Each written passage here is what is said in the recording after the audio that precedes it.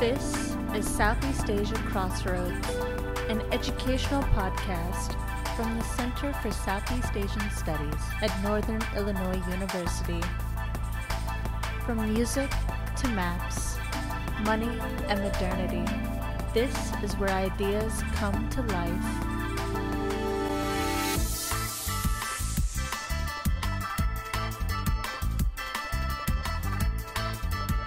Well, hello and welcome to another edition of Southeast Asia Crossroads. I'm your host, Eric Jones, and with me in virtual studio is Dr. Elvin Ong. Welcome, Elvin. Thank you. Thank you for having me. Yeah, hi, everyone. Yeah, it's good to see you. We hope to see you in person at some point. Of course. Yes. You kind of get so. I thought about these podcasts. Should I keep dating these by mentioning the pandemic? But it's hard. It's hard not to. It's a never-ending pandemic. Yeah, at a certain level. Well, we're excited to have, for many reasons, to have Elvin on the podcast. Maybe also to give a little of that crossroads bump to his forthcoming book. Do I have the title right here? Opposing Power: Building Opposition Alliances in Electoral Autocracies. Is that right? Yes, that's right. It is going to be published by the University of Michigan Press sometime in the spring and summer of next year. Actually, I have the copy edits with me, so when it comes out will depend on when I can finish the copy edits. Well, good luck to you. That's for those writing a book, that's one of the least favorable parts of of the process is when you're editing, you're doing the index, maybe worse. I don't know, but yes.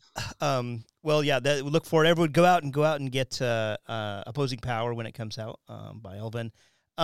Let's start off. Maybe we'll drop into a time and place here. So you talk about in your work the polar sort of opposites of democracy versus autocracy, but as you point out that a lot of the world lies somewhere in the middle. So could you get us through that? How on that spectrum, where is in the places you study in particular?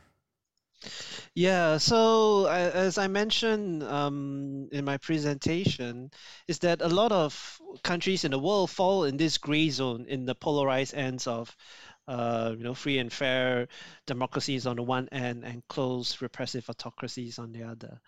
These gray zone countries are typically known as hybrid regimes or electoral authoritarian regimes. And in these countries, so they have elections for our listeners. They have elections, but the elections are unfree and unfair. Let's just put it simply. Okay. Yeah. And are they? Is it because they are rigged, or the system for getting on the ballot, etc., is like where is the main in terms of an unfair election? Where is it most unfair structurally? So an unfree and unfair election can occur in different parts of the electoral cycle, right? So it can occur before the elections, for example, making it having difficult rules for the opposition parties to register themselves, making difficult rules for the opposition parties to say maybe having to put a very large amount of electoral deposit before they can even compete, right, in terms of monetary value. Voter suppression, is that part of it? Voter suppression is part of it. So if the incumbent intimidates voters via the newspapers and the media to say, don't you dare vote for the opposition because, the chaos will come to your constituency and you will regret it if you vote for the opposition in your constituency. That is a kind of voter intimidation, which definitely creates an uneven playing field. I have vivid memories of I was in Jakarta during the sort of Suharto's last election, and there was a polling station by where I was at in Jogja, and this the people were lining up there, and there were tanks and machine gun soldiers standing at the voting, and people would have to they'd punch their ballot, and then they would hold it up And so like, oh, he voted for Golkar, and then like put it like it was it was very menacing. You could imagine like that's sort of an extreme case of like that's not hardly a free and fair election. Am I right? Exactly, right? So these kind of intimidation, the show of force on the street, is what a lot of electoral authoritarian regimes do, just to intimidate voters to vote in a certain way. Yeah. So and you mentioned there are lots of democratic facades, and that some of the trappings, but not a lot of the substance. Maybe give some of the examples. Right, Russia, Turkey, Cambodia, Venezuela. So what do these places share? So what all these places share is that they have a strongman dictator, right, at the center of the regime. So Russia, you have Putin. Turkey, you have Erdogan. Currently in Venezuela, you have Maduro, and in Cambodia, you have Hun Sen. And these strongman dictators, they also have a ruling party, right? And this ruling party is the organizational vehicles for competing in the elections. And of course, they control the state, and they tell the state security forces to do whatever they would want them to do. And so because they control the state organs, they control the dominant ruling party who can go out to buy votes, who can mobilize voters, that makes them very strong and very lasting, very stable. And so, in some cases, it can seem at the moment that these places are they're invulnerable. They're impossible to defeat, invincible. You, however, are looking at kind of again your opposition alliance and electoral autocracies, the title of your book. So how do opposition parties overthrow autocracies or hybrid regimes? Especially these opposition alliances. How do they mobilize? So I argue in my book that opposition alliances form under two circumstances, right? So the first circumstance is that when opposition party leaders observe that the regime, stable as they are, suddenly experience multiple regime deliberating events happening at the same time. They may experience an economic crisis, intra-regime defection, or mass protests on the streets, all within a very short period of time.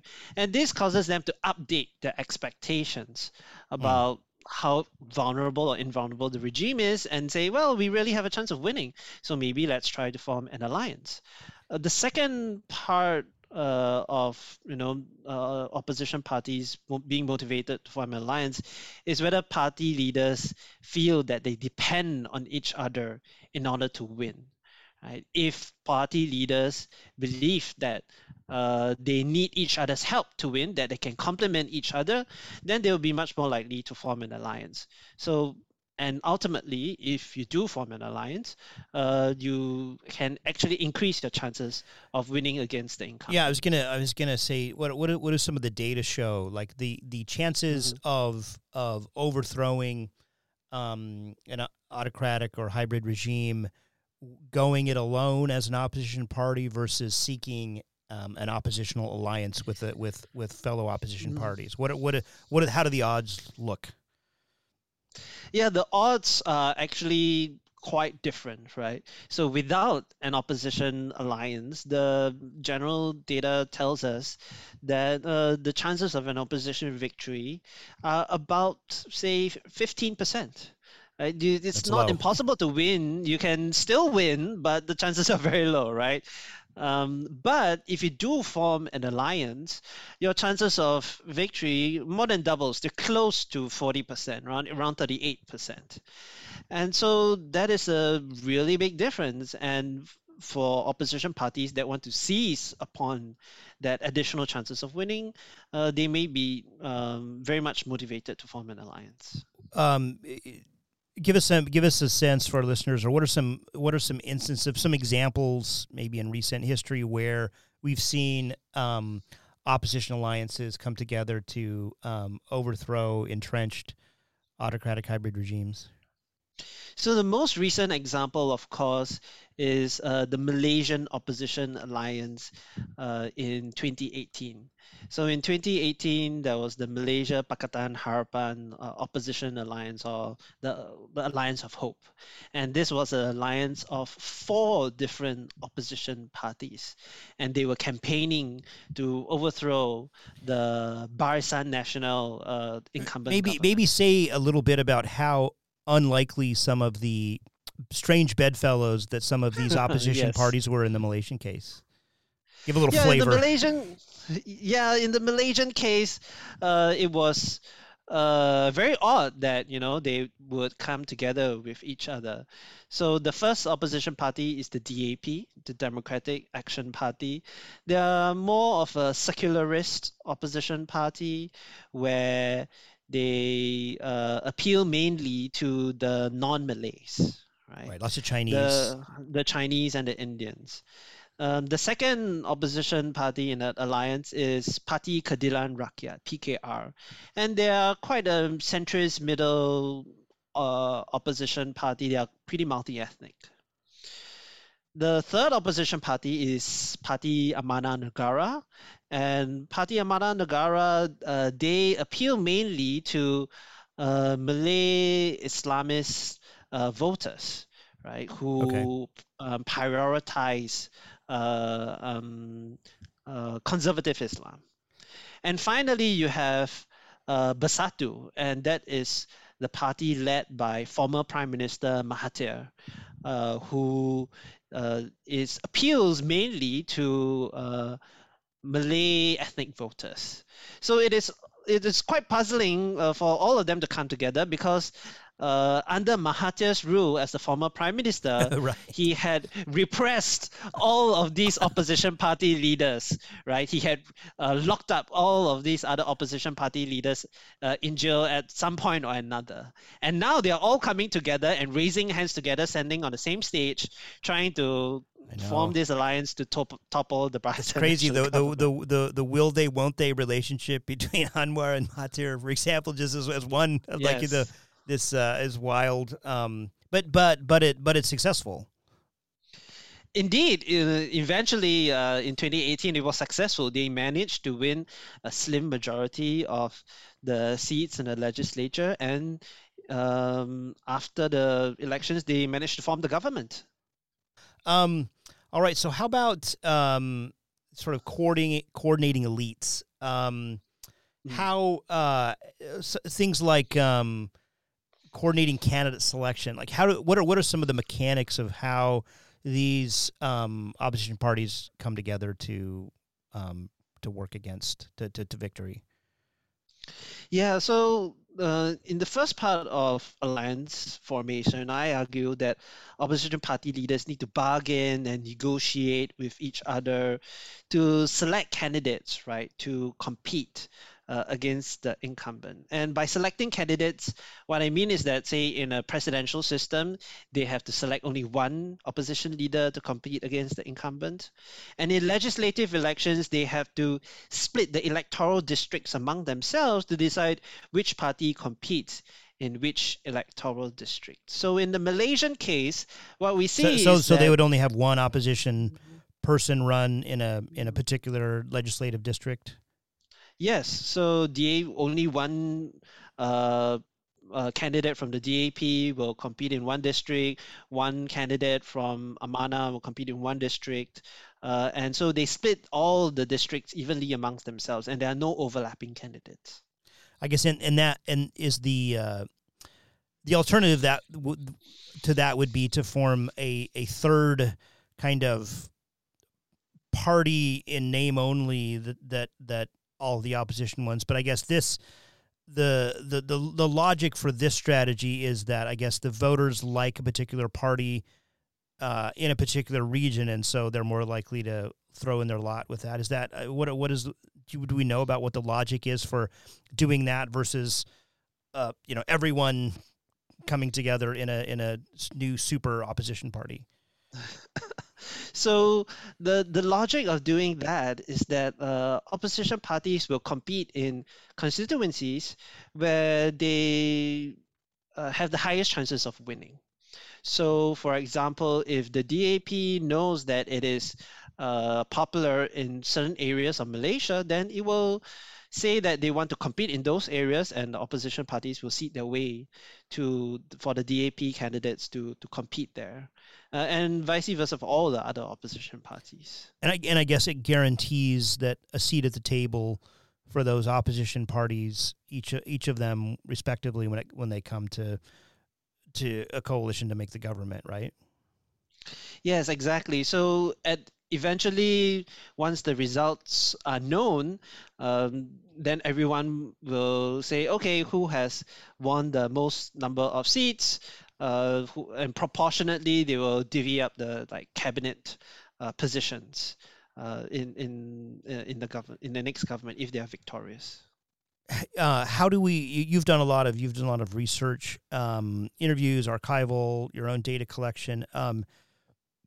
Maybe in the Malaysia case or really any other case, do you have any good juicy narratives about how how are these deals made? Is it a kind of look, we don't like each other, but here are the data, and if we want to get these guys out, how are those deals brokered? It's really fascinating to me, how the sausage is made in this case.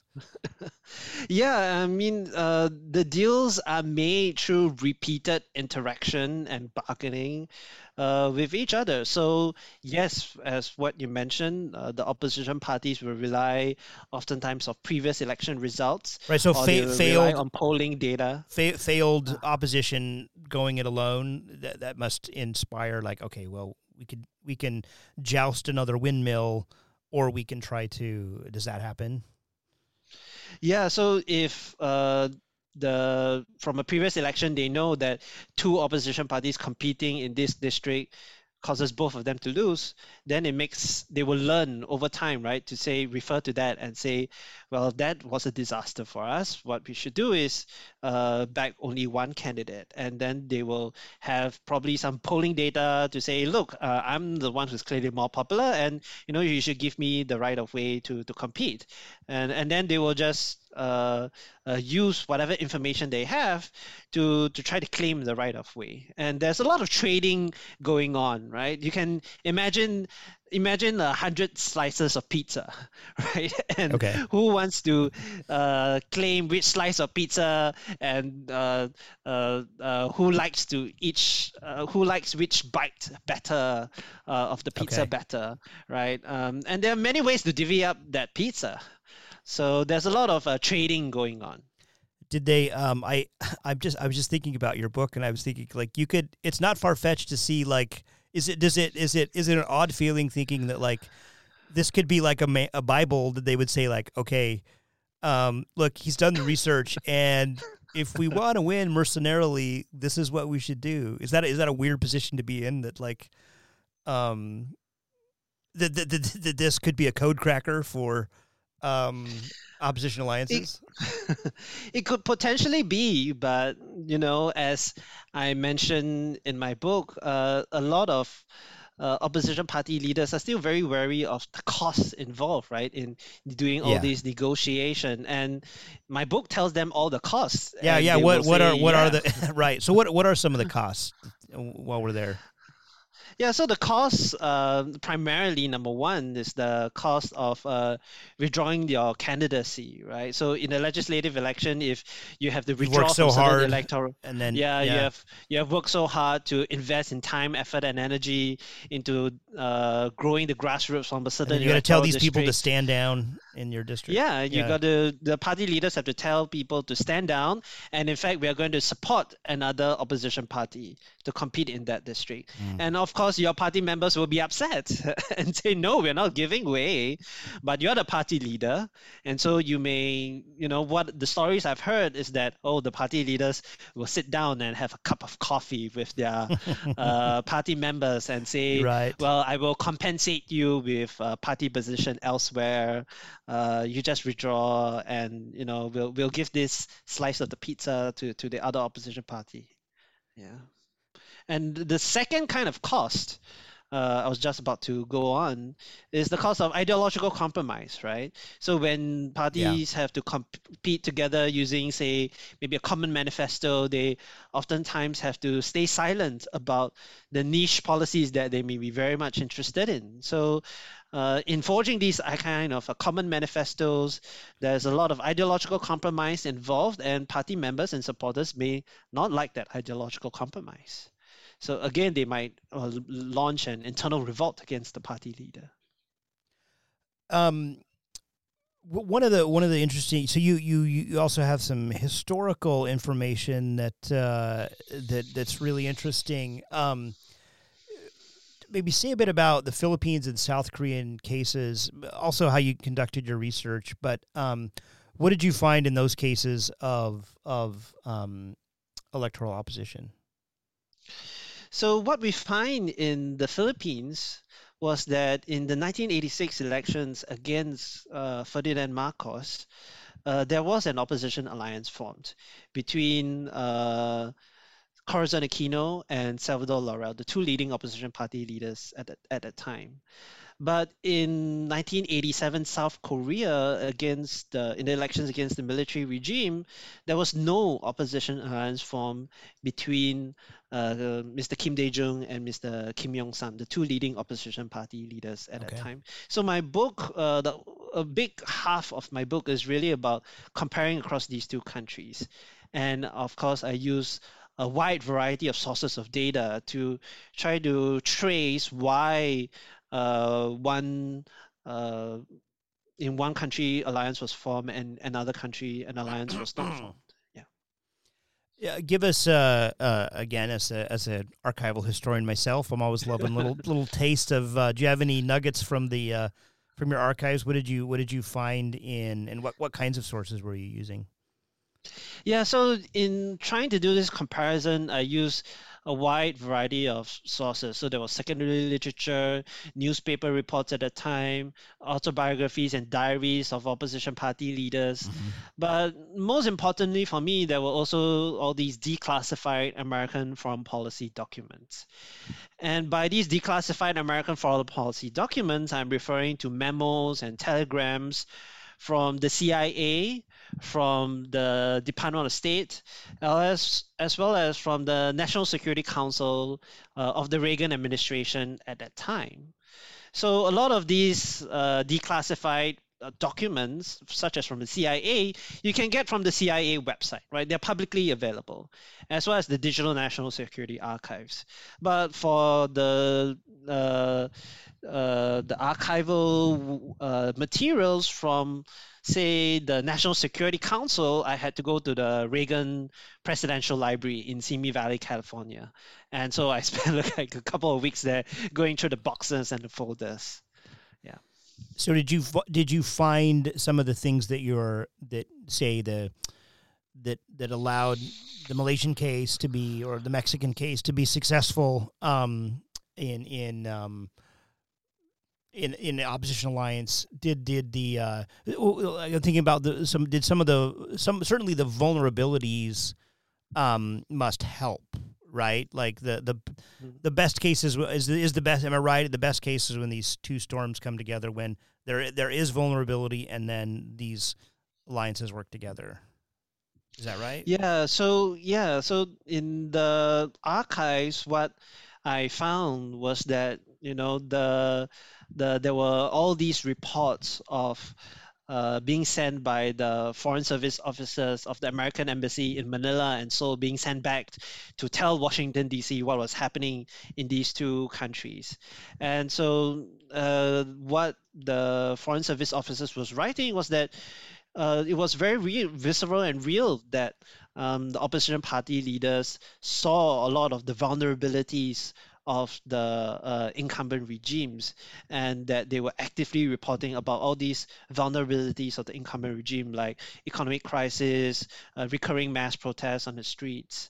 as well as defections from within the regime. But of course, at the same time, these foreign service officers were also reporting about the perceptions of mutual dependency between the opposition party leaders, right? So they reported in Philippines that the party leaders really saw their mutual dependency, and in South Korea that you mean with each other, like Laurel and Aquino saw that, or yeah, they saw that, right? They saw that they were dependent on each other because let's just take the Philippine case, right? Corazon Aquino was known to be very popular at that time. And she was very popular because she had gained a lot of sympathy from Filipinos of her being the widow of the assassinated Benigno Aquino. Right, Benigno Aquino was tragically assassinated when he stepped off the airplane at Manila Airport in 1983. So she had gained a lot of sympathy from Filipinos, but at the same time, there were doubts about whether was she a real politician. She seemed mostly like a housewife. She seemed quite naive. She didn't know how politics work. But on the other hand, Salvador Laurel was known to be very much of a traditional politician. He had a very strong party organization behind him, known as UNIDO. Just a couple of years before, UNIDO had actually won the largest slice of opposition seats in the legislature. He was known as a great organizer, a great fundraiser. So the logic was that if they could combine their relative strengths and weaknesses, they could help mitigate each other and, push Marcos over the top. Yeah, that's interesting. So the combination of this emotional pull that one of the candidates could have, and then the kind of machine politics understanding of the other could achieve success. Well, how about you talked about that this alliance building, they've got to perceive the benefits as greater than the costs. Another interesting strategy you mentioned is cross-party vote transfer. How does that work? How do they coordinate voters in something like what is a cross-party vote transfer? Yeah, a cross-party vote transfer is basically the phenomena where a supporter of one opposition party votes for the candidate of another opposition party, right? So let's say if you are a supporter of a secularist opposition party, say like the DAP in Malaysia, but you actually vote for the Islamist candidate that is from the Islamist opposition party that is nominated in your district. So that is a cross-party vote transfer.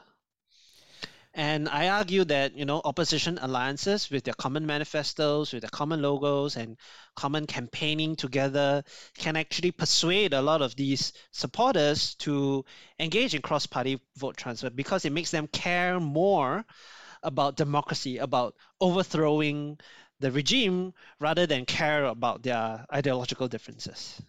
So is that, I guess not to rank the strategies, but it seems slightly more nuanced and developed than the you just continue to vote for your people in your silo and we'll vote for ours in this other district and then we'll figure it out when we cross the poll. As where this one seems at least in a kind of a manifesto, if nothing more than window dressing or a logo, they're kind of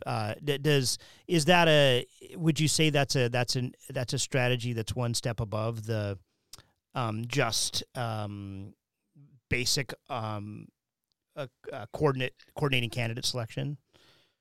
Yeah, so that is these national joint campaigns, what I call national joint campaigns of common manifesto campaigning, using a common logo campaigning.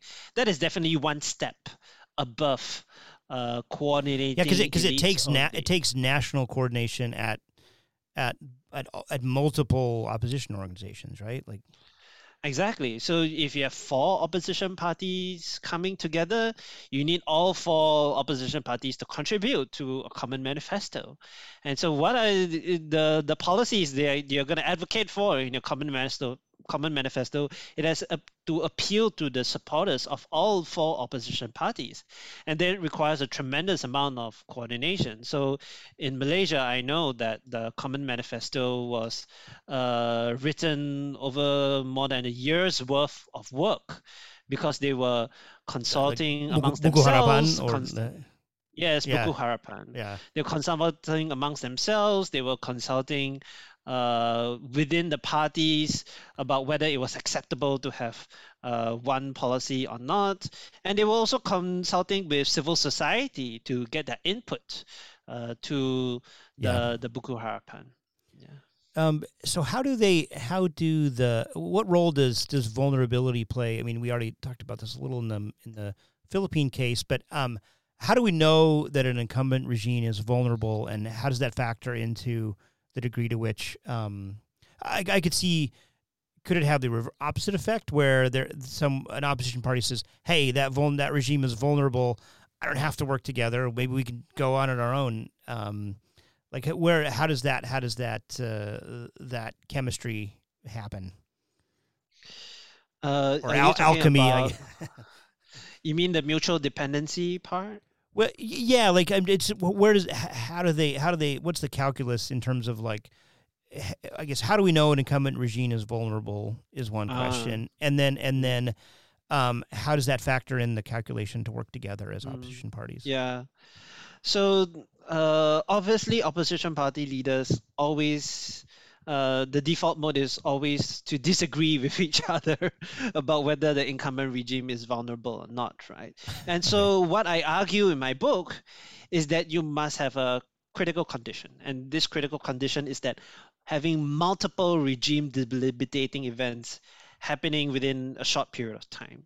And so having this recurring mass protests on the streets, economic crisis, military defection, superpower withdrawing its support, all by happening within 2 to 3 years, will let all the opposition party leaders to update their expectations, right? Because if you have only these events happening in isolation, then there's going to be a lot of disagreement. Some people might say, oh, the regime is vulnerable. Some people say no.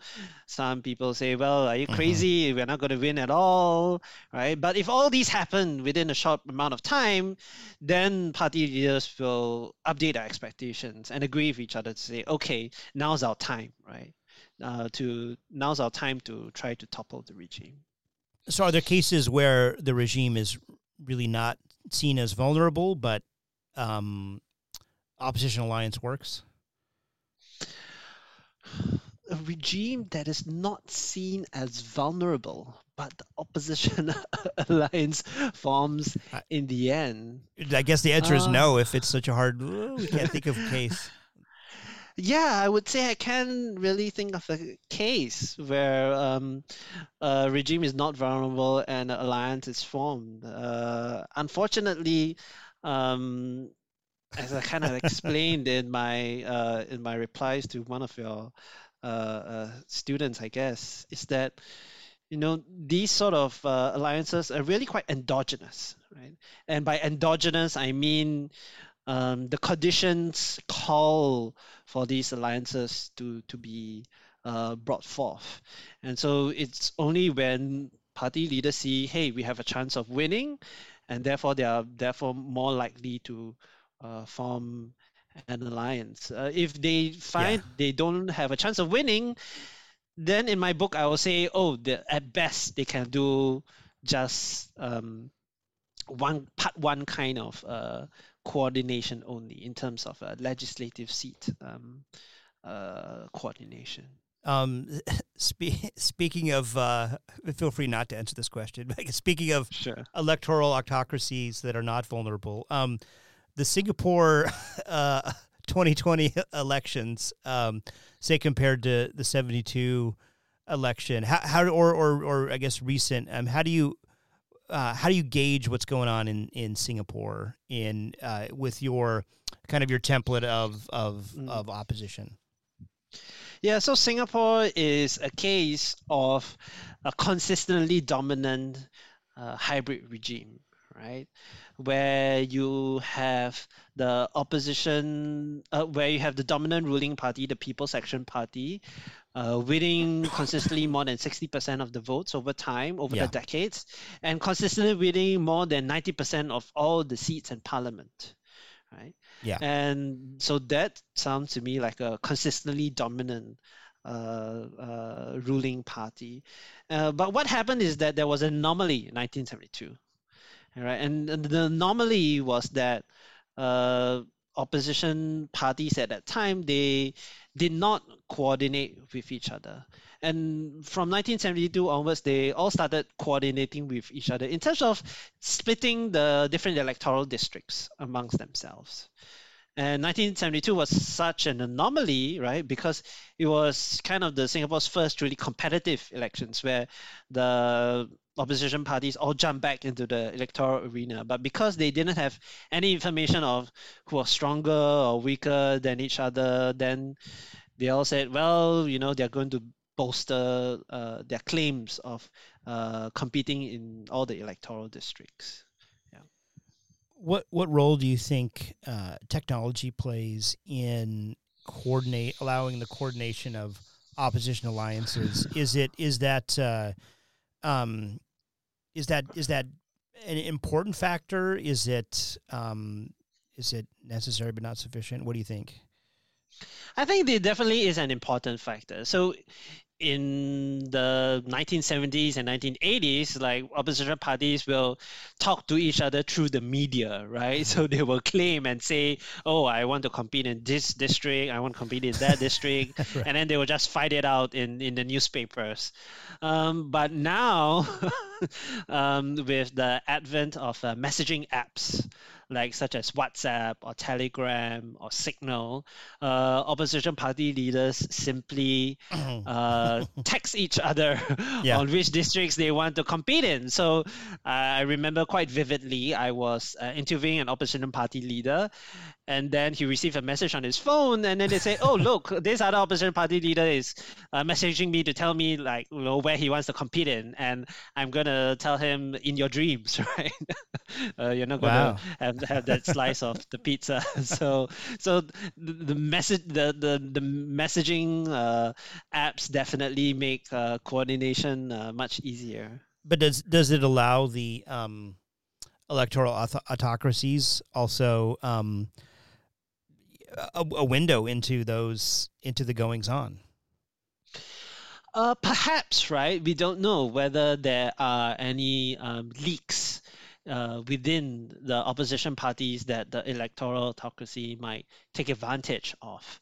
But whatever the case, I think sometimes the electoral autocracy can actually sit back and enjoy the opposition parties bargaining and fighting among themselves about who to compete in which electoral district. It ultimately, if they coordinate. If they don't, all the merrier for the electoral authoritarian regime.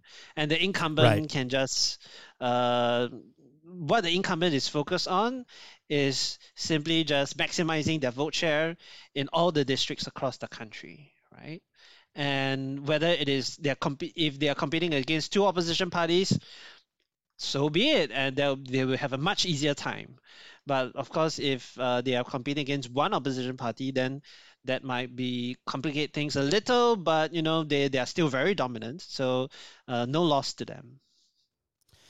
So maybe in as sort of some parting thoughts, where do you think democracy stands in Southeast Asia? I mean, if we were having this conversation in 2000, we would be talking in the early 2000s. It would be this incredible, and even actually up until maybe recently, the kind of major advance of democracy in Thailand, in Myanmar, in Indonesia.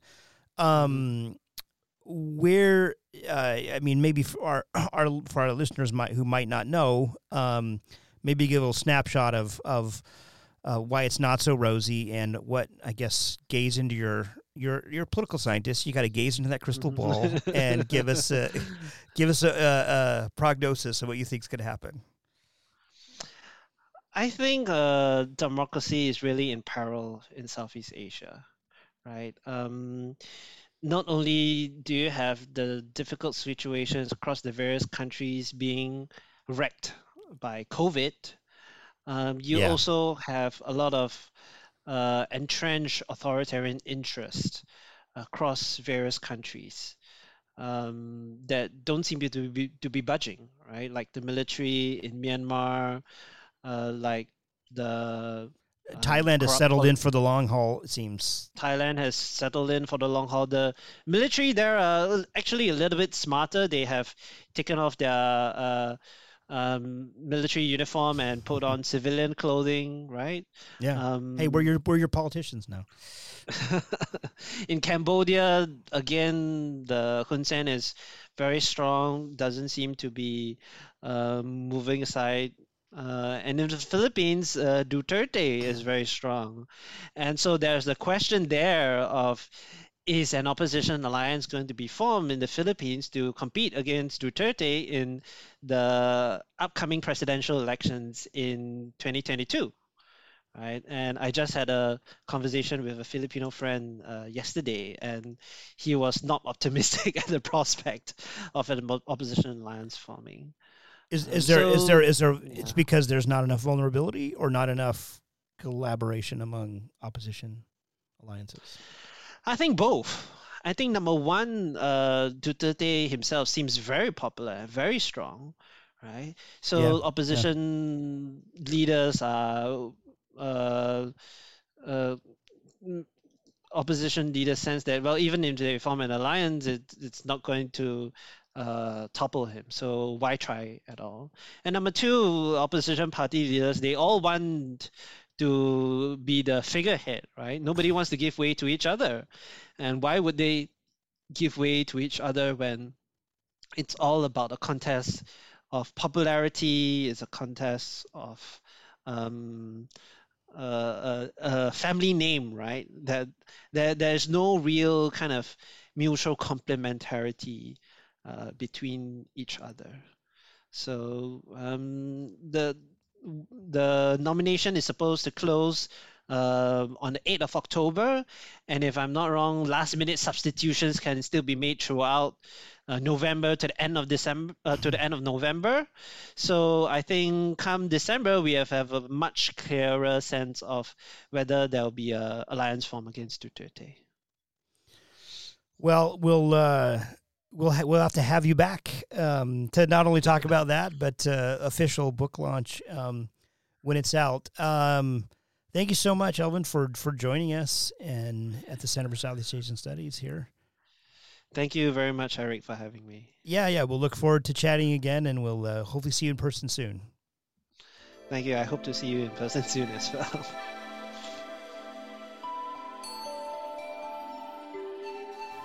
Thank you for joining us on this episode of Southeast Asia Crossroads.